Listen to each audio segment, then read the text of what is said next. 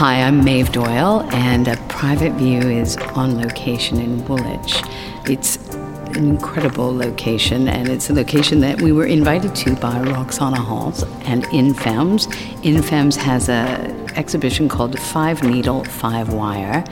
I'm going to hand it right over to Roxana to tell us about the location, about InFems, about this particular show, and about the 3 pieces we're standing in front of by Roxana. Hello, good morning. Thank you for having us. Thank you so much for joining me here in glorious Woolwich on this broiling summer's day. This, first of all, the location is stunning. I feel like I'm in Red Hook or Brooklyn or somewhere just... So how did this come about? This is some sort of a haven for artists. I've run into 2 people I've known on the way just to see you. And there seems to be an artist colony happening out here. There really is. It's Thames-Side Studios was unknown to me until recently, until this was suggested as the location of one of our InFems exhibitions by Wendy Elia, my co-curator, who has a studio here and has had one for some years. I think also one of our co-founders, Adelaide Demoa, also had a studio here. So many artists have passed through these portals by the Thames. It's one of the largest studio providers in Europe, I believe, and I think it's the biggest one in the UK. So it's a former industrial complex. It used to house a Siemens factory, and way back in its history, it was a home to the development of the telegraph system, from which the title of the show comes. Okay, the title of the show and the telegraph system, 5 Needle, 5 Wire. I want you to go a little further into that. And what we're talking about, encoded language, secret language in a general sense. And, well, first of all, how we formulate language, how we find means of communication, sometimes in fraught circumstances. We need to find a way of communicating, so sometimes we use encoded language. Sometimes our form of language is more direct. So language in general terms is what we're interested in here, but we're also interested in the way in which artists and women signal to one another, the way that they communicate through systems with one another, and the difficulty that obtains. I agree with you on everything. The difficulty, the nuance, the way things are said, on emails, to text messages, to picking up the phone, to in person. Everything can be perceived differently. I almost never send out an email now without someone else checking it, in case whatever manners that are implicit in emails I've messed up on. Does that make sense to you? It really does. I think it's a point of discussion itself currently, how miscommunication became even more entrenched and even more problematic during the pandemic, how hard it was for people to communicate, how hard it was for people to understand one another.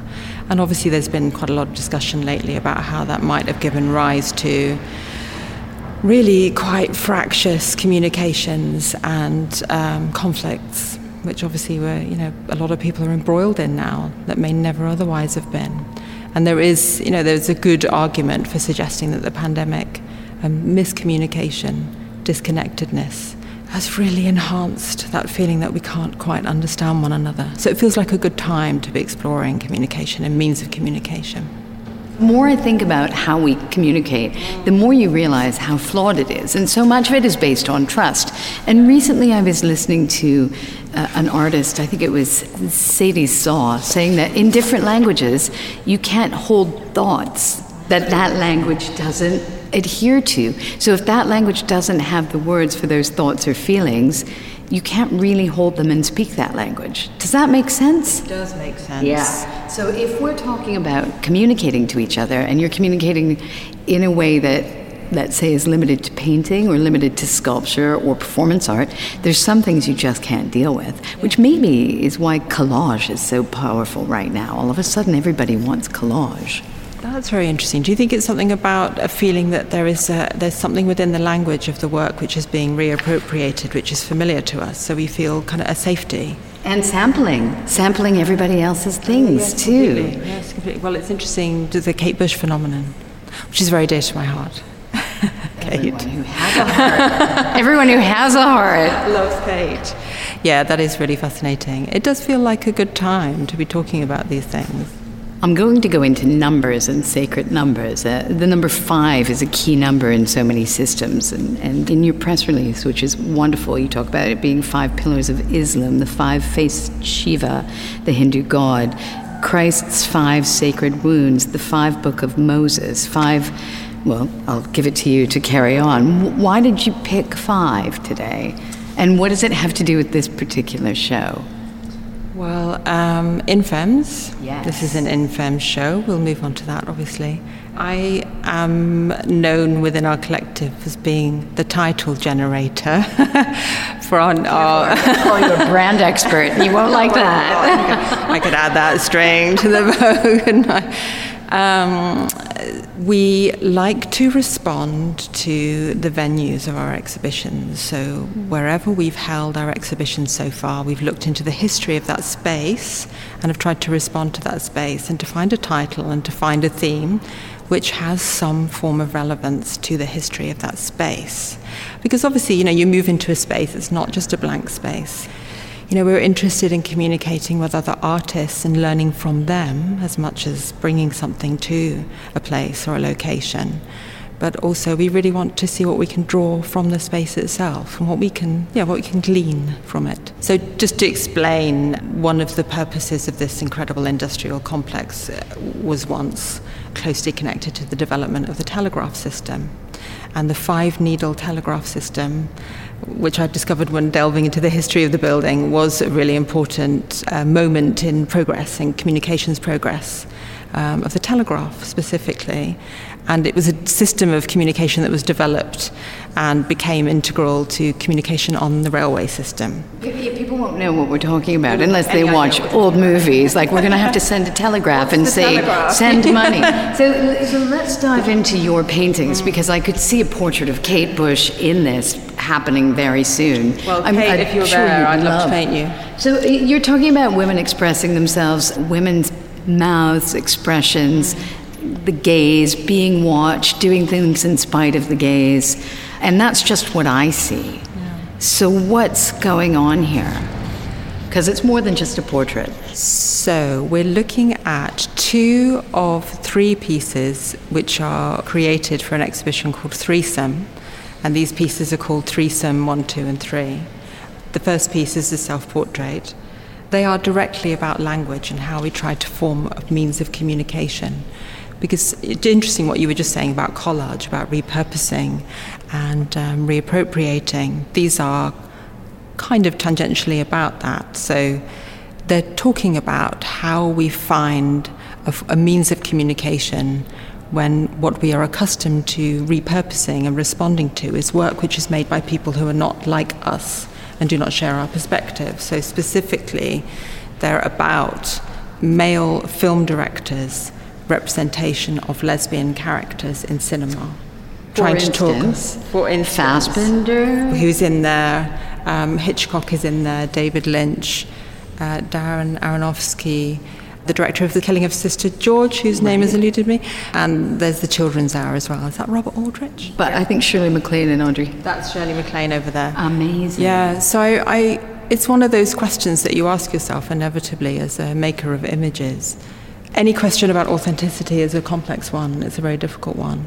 How do you tease out the sense of what constitutes a female gaze, a female voice, an authentic voice, when so much of what we are is a product of everything that we've seen, everything that we know, and things that we love? And this is one of those problematic relationships which involves a lot of friction, but also a lot of love, which I really wanted to deal with and try to communicate something. I'm going to go right to the source of this. What would a male director be trying to coax out of a lesbian character in his narrative? I think it really varies depending on the author and their intentions, but there are absolute stereotypes and paradigms which have been repeated over and over again.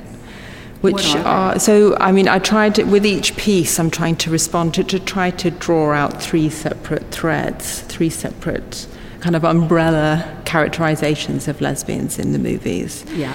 So, for example, in my self-portrait from the series, I was trying to look at lesbian characters who fall into mental illness. Right. And have mental health issues, crazy ladies. Yeah. And then the second piece which is not with us, it's with my collector. I was looking at lesbian characters who are sexual predators. So in that one we have the Daughters of Darkness, for example, Delphine Seyrig, glorious Delphine Seyrig, etc. Look that one Oh up. no, that's fabulous. No, that's glorious. Giallo, and fabulous kind of extravagant giallo, richly saturated piece. It's really great, actually. And then the third piece we have characters who fall into depression.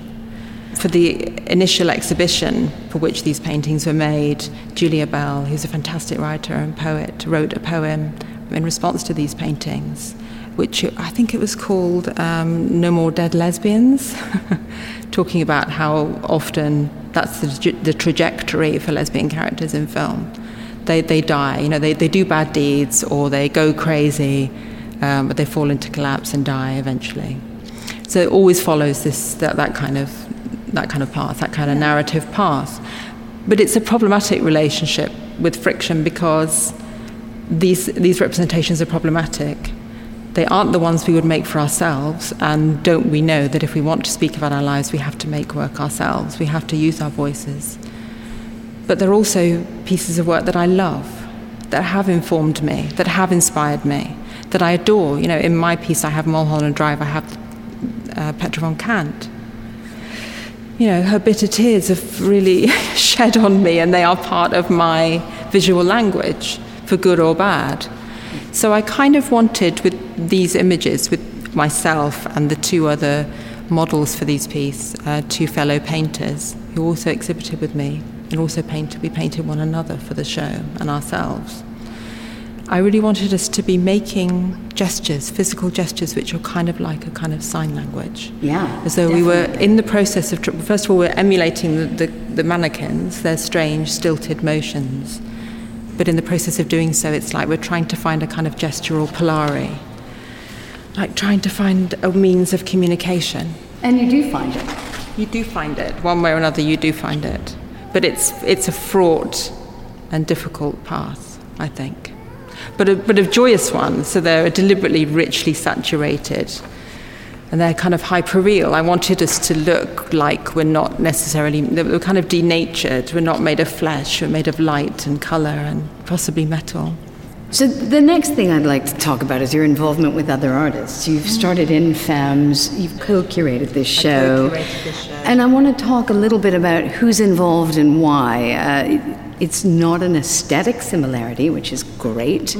So there must be a thematic similarity between the artists that you've picked. Not as such. Tell me. So the 5 needle, 5 wire. 5 needle, 5 wire. There are 5 InFems. So there are 5 of us co-founders in InFems, Intersectional Feminist Art Collective. What does intersectional mean? Well, we could be here a long time talking about that, but really it's about trying to look at the differences between one another, but also what binds and connects us.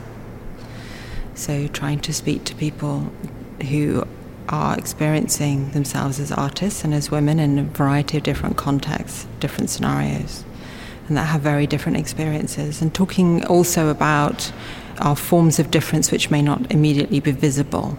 So obviously we're talking about race, obviously we're talking about sexuality, but also we're talking about circumstances, about class specifically, which people don't talk about very much.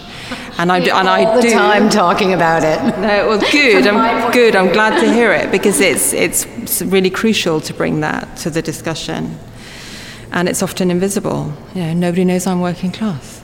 So I think it's really important to really we founded ourselves to work together and to mount exhibitions and to invite other artists to work with us, but also to go to different geographical locations, mount exhibitions and invite artists to show with us and to learn from them, to hear from them what their experiences are of being a feminist artist. And it's quite difficult sometimes to find artists who are comfortable describing themselves as feminist artists. Our first exhibition was in August 2021 and it was in Lisbon. And there was one really obvious artist that we wanted to invite, Rita GT, who is a self-declared feminist artist. It was quite difficult to find someone else. In the end, we were really fortunate to show Kezua, who's a really incredible photographer from Angola originally. does describe her work as feminist. Before we walk around the show, and you walk us around the show, can you tell us how the artists came together? So partly I think what we wanted to talk about with this show was about how artists, female artists, communicate with one another and forge connections with one another. For this exhibition, we looked primarily at relationships which already existed between artists, specifically with Wendy Elia, my co-curator, and the broad network of artists that she knows. Some of whom are fantastic, they're really renowned, and highly respected artists. So Wendy Elia, she's been a really remarkable teacher as well as a painter all these years, and she taught at City Lit for many years. And she's taught some really incredible artists, some of whom are in this show. So, there's so much, we think about a telegram system, and you're talking about kind of wires going underground and connecting with one another. And I think we thought it would be interesting to look at pre-existing connections for this show. Walk over here, yeah, and have a look at this piece, So this piece is by Marianne Mancio, who is one of InFems. So she's the co-director with me, co-founder. She was talking here about echo, partly in response to one of our fellow InFems, Rebecca Fontaine-Wolfe, over there, her work. So I've deliberately placed those works reflecting one another in conversation, because this piece is about Narcissus, and it's a very dark, romantic, feminist retelling of the Narcissus myth, and Marianne wanted to respond to that and talk. You think about echo and you think of a woman who doesn't have her own voice, whose only purpose is to reflect the voices which are being projected onto her. So in Marianne's piece, she's trying to use other forms of language with which to communicate. So there's coding, there's Morse, there's other kinds of language. And here we have the narcissus flower, which is intended to just slowly fade and die throughout the course of the exhibition. Have you heard of a book called Women Who Run with the Wolves? I've read it. So there's something in that reminds me of Marianne's piece. Yeah. They said the worst thing you can do to anyone is to silence their voice, to say you don't want to hear what they have to say. Yeah. And in a sense, I think you're addressing that issue, and that's why these forms of communication are coming out for feelings that we don't even have words for, because we may not have seen other. Yes, completely. And I think that is particularly true of female artists. I mean, partly the title of the theme is interesting, just using 5 needle, because you think of the domestic sphere. Yeah. And it is very interesting to see how many artists in this show use means of production which would normally be associated with the domestic realm, stitching, sewing, and so forth. Yeah, I think it's true that a lot of women have historically worked in isolation from one another and made work within the domestic realm. It's very interesting how many women historically are writers rather than visual practitioners. We're in front of a piece that's made of wool, a painterly piece that's made of... It's remarkable, isn't it? It's remarkable. Yeah, it's made of hair. It's made of fake hair. So this is Farrah Riley Gray. So as well as drawing together pre-existing networks and contacts, which all came from Wendy Elia and her long history of knowing and associating with many artists and teaching them, I really wanted to go and find a couple of artists to invite to show with us, who we didn't know but whose work did speak to the theme and whose work we found exciting.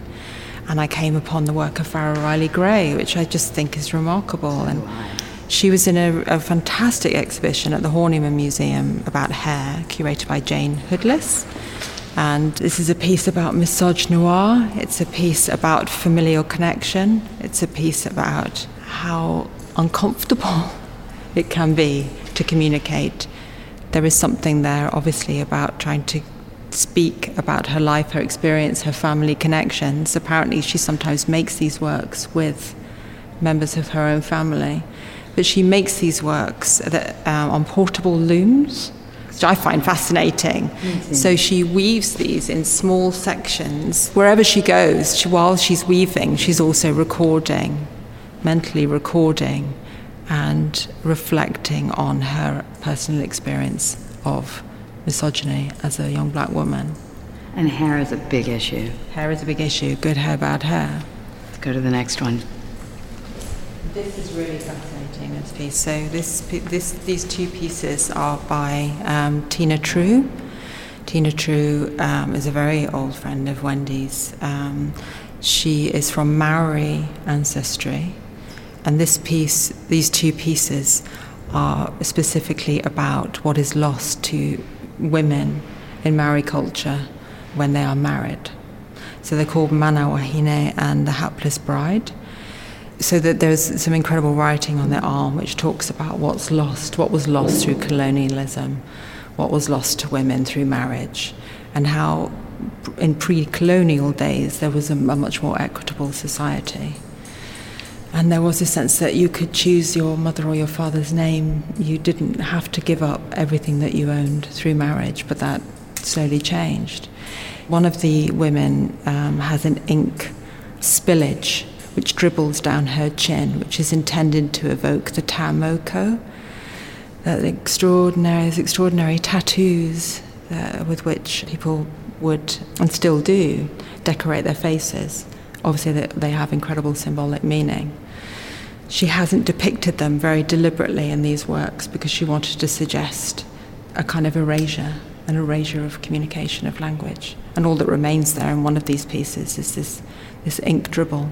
But it kind of suggests that her means of communication through her work has left a mark on her. This is her ancestor, on her ancestor's face. Next piece, and we'll walk over to that. Wow. Yeah, these are really incredible pieces. So this is Jessica Forsanger. Jessica made these pieces when she was going through chemo. And she lost her hair. Yeah. They're a really wonderful example of an artist, a really remarkable artist using humour in very difficult circumstances and using that levity to deal with her current circumstances. And they're so direct, they're so powerful. Yeah, they're incredibly powerful pieces.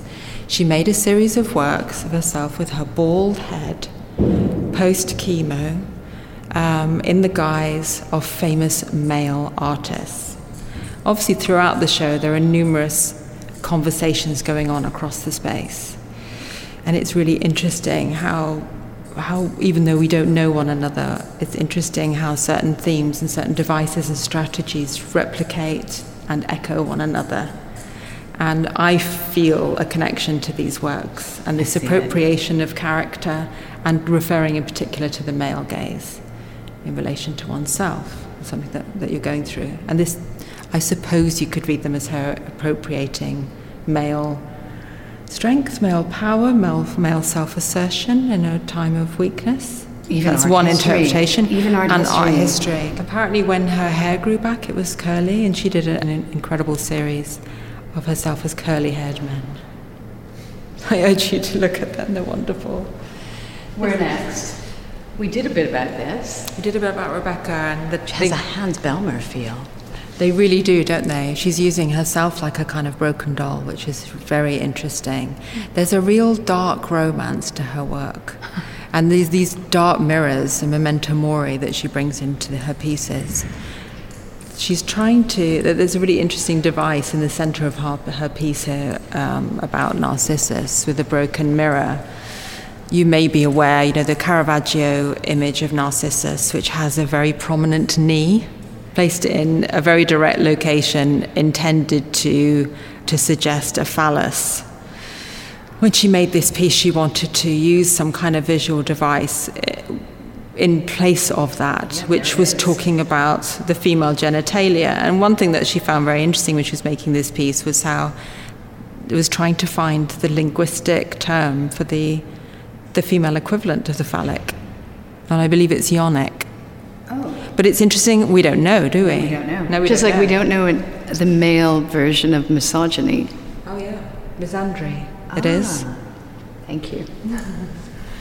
So there's something these are new pieces, relatively new pieces by her, and they're all made in a clock tower, which has a very particular resonance. The passage of time and the stilling of time that you feel in her work. And there's something very interesting about a kind of dark foreboding within these images. They're enticing, they're seductive, and she does talk very directly about sexuality, about female sexuality in her work, and there's something very erotic about them, with their lush surfaces. But there's something about these which are somewhat repellent, in an interesting way. They feel like visitations, dark visitations. When we talk about language, there's also language that we're taught not to use, language that's considered bad. And I always struggle with it because it's generally the feeling that's behind the words when you say them. So we're looking at a work by Alana Curry, and it's The Sisters of Perpetual Resistance. Mm-hmm. And over here, there's some furniture that's been collapsed with other favorite words. Some people embrace them and other people use them to put people down. I'm handing this over to you. Inevitably, those words have a very particular power when women use them. And yes, these are obviously, as we've described, there are a lot of work here which uses encoded language. You're allowed to use and sleight of hand. We're allowed to use it, but there are far more direct forms of language, and she uses them in a really interesting way. So we're looking at a vast banner, which is meant to evoke Victorian marching banners. She's using gold thread and red velvet to evoke luxury and finery. And it's funny. She's done humor again. Oh yeah, again, they're very humorous. It's interesting. You wonder how certain pieces would be received at different times, but certainly right now, many people have responded to this banner and said this is how they're feeling at present. There's another one I want to go to. What is the male word for slut? I don't think there is one. I don't think there is one. Well, this is it. No, as soon as you start to talk about language... I've always struggled, what does that mean? A woman who likes sex? I don't get it. Why is that a problem? Well, previously it would mean, once upon a time, it would mean that someone wasn't house proud, I believe. Clever. So the furniture says slut. It's knocked over. It's bent out of shape. It's kind of flawed upholstery. Yeah, it says it all. That's a bad woman. Let's move over to, another artist that I came across in maybe 2009 is Sarah Maple. She became someone that I speak to a lot. I was in a film she did for Sky Arts, and she's always dealing with identity issues. There's a Northern English Muslim thing going on here. She puts herself right into live audiences. She stood in LA with letting people stick things to her. It was so bone-chillingly terrifying that meeting Sarah and seeing the happiest, friendliest, most open character, it throws me when I see the situation she's put herself into. Sarah Maple's work in this particular show has an anti-rape cloak.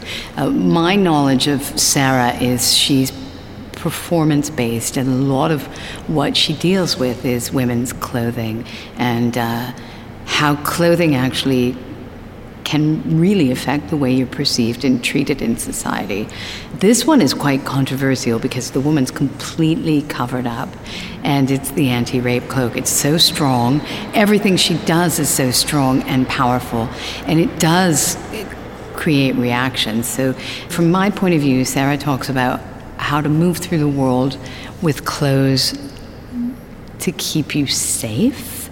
And that's right. Yeah. That's what she's talking about. So I think it was partly made in direct response to a judge who, I can't remember when it was exactly, it was some time ago, but he made reference to a rape victim's clothing and the clothing that she wore, and that being directly related to the crime and her violation. And as we know, there's so much discussion, as though the clothes were responsible. Exactly, as though they were, implicit consent. Obviously, we know the opprobrium which is placed on women who drink alcohol, and how much that's brought into rape trials. It was very interesting, actually, just recently going to see the Jodie Comer performance of Prima Facie, which was remarkable, and how she was talking about that in particular, how women are treated within the justice system and the expectations of women. So it's fascinating how Sarah decided to make a cloak as though a garment could be worn which would deflect such violation, as though it were possible that there could be a perfect means of apparel, a sartorial shield which could prevent you from being assaulted. And it's interesting how playful those images seem at first glance. Here I am. Humour, yeah, the use of humour. We use sleight of hand, we use certain devices, we use what's available to us. And that's a really great way of seducing you into looking at something dark and terrifying. So we're talking about pre-existing networks and communications. Sarah has a very particular connection to Alana Curry. Alana Curry, some people will know her more as one of the Thompson twins. And she set up, some time ago, I think, a fairly informal residency program in her studios, in her central London studios, to support female artists, emerging female artists, and Sarah Maple was one of those artists. So you might notice on the banner this embroidered ribbon with gold text. It was partly made in response to Alana's work. You can see the form of the ribbon is really similar. Because she was working with Alana, she was communicating with Alana, and look at Sarah now, look at what came out of that. It's interesting. I was at a meeting yesterday with the Bond Street Committee, and the subject was, who are the women role models for women who didn't have mothers as role models? We need to seek them. Yeah. You have to seek them. But I think we are atomized. Or we're perceived to be, but we're not, because there's an undercurrent of connection. And I think that's partly what we hope to achieve, is that by creating a space for communication and connectedness, people can potentially forge connections or recognize connections that already existed. So what's next for InFems? Next, so we have a show where we're invited to be part of an international group show opening at Hauskunst Mitte in Berlin. So that's opening on the 8th of September. So that's in a fantastic institution exhibiting work by female artists. And that's going to be on until January, so it's a long show. And that's Bodies in Trouble, it's called. And as you'll see when you see the poster, there's a painting of mine where a body is in trouble. And then we have another project which is going to be called Deconsecrated, which is housed in a former chapel in Ghent, and that's with the DAC. So who's coming to see the show in your mind? Who do you want to see this show? Is all the work for sale? How long it's running for? The work is for sale. The show will be on until the 21st of August. It's open from Thursday till Sunday, 12 till 5 p.m. And the whole site is worth a visit, as we've heard. It's been very interesting pulling these pieces together and to try to, me not knowing the artist well. Are you invigilating the gallery today? So if people came by on one of the days between now and the 20th, would you be here? I will probably be here on the last day. Yeah, I'll be. Yeah, the artists. We're going to have many meet the artist days, so people can come and spend time with the artists and talk to them about their work. Will you post that on your Instagram? It is on our Instagram. Okay, so we're posting the dates. Instagram is. Our Instagram is InFems Art Collective. Roxana Halls, thank you so much for taking us through this InFems show. Thank you for visiting.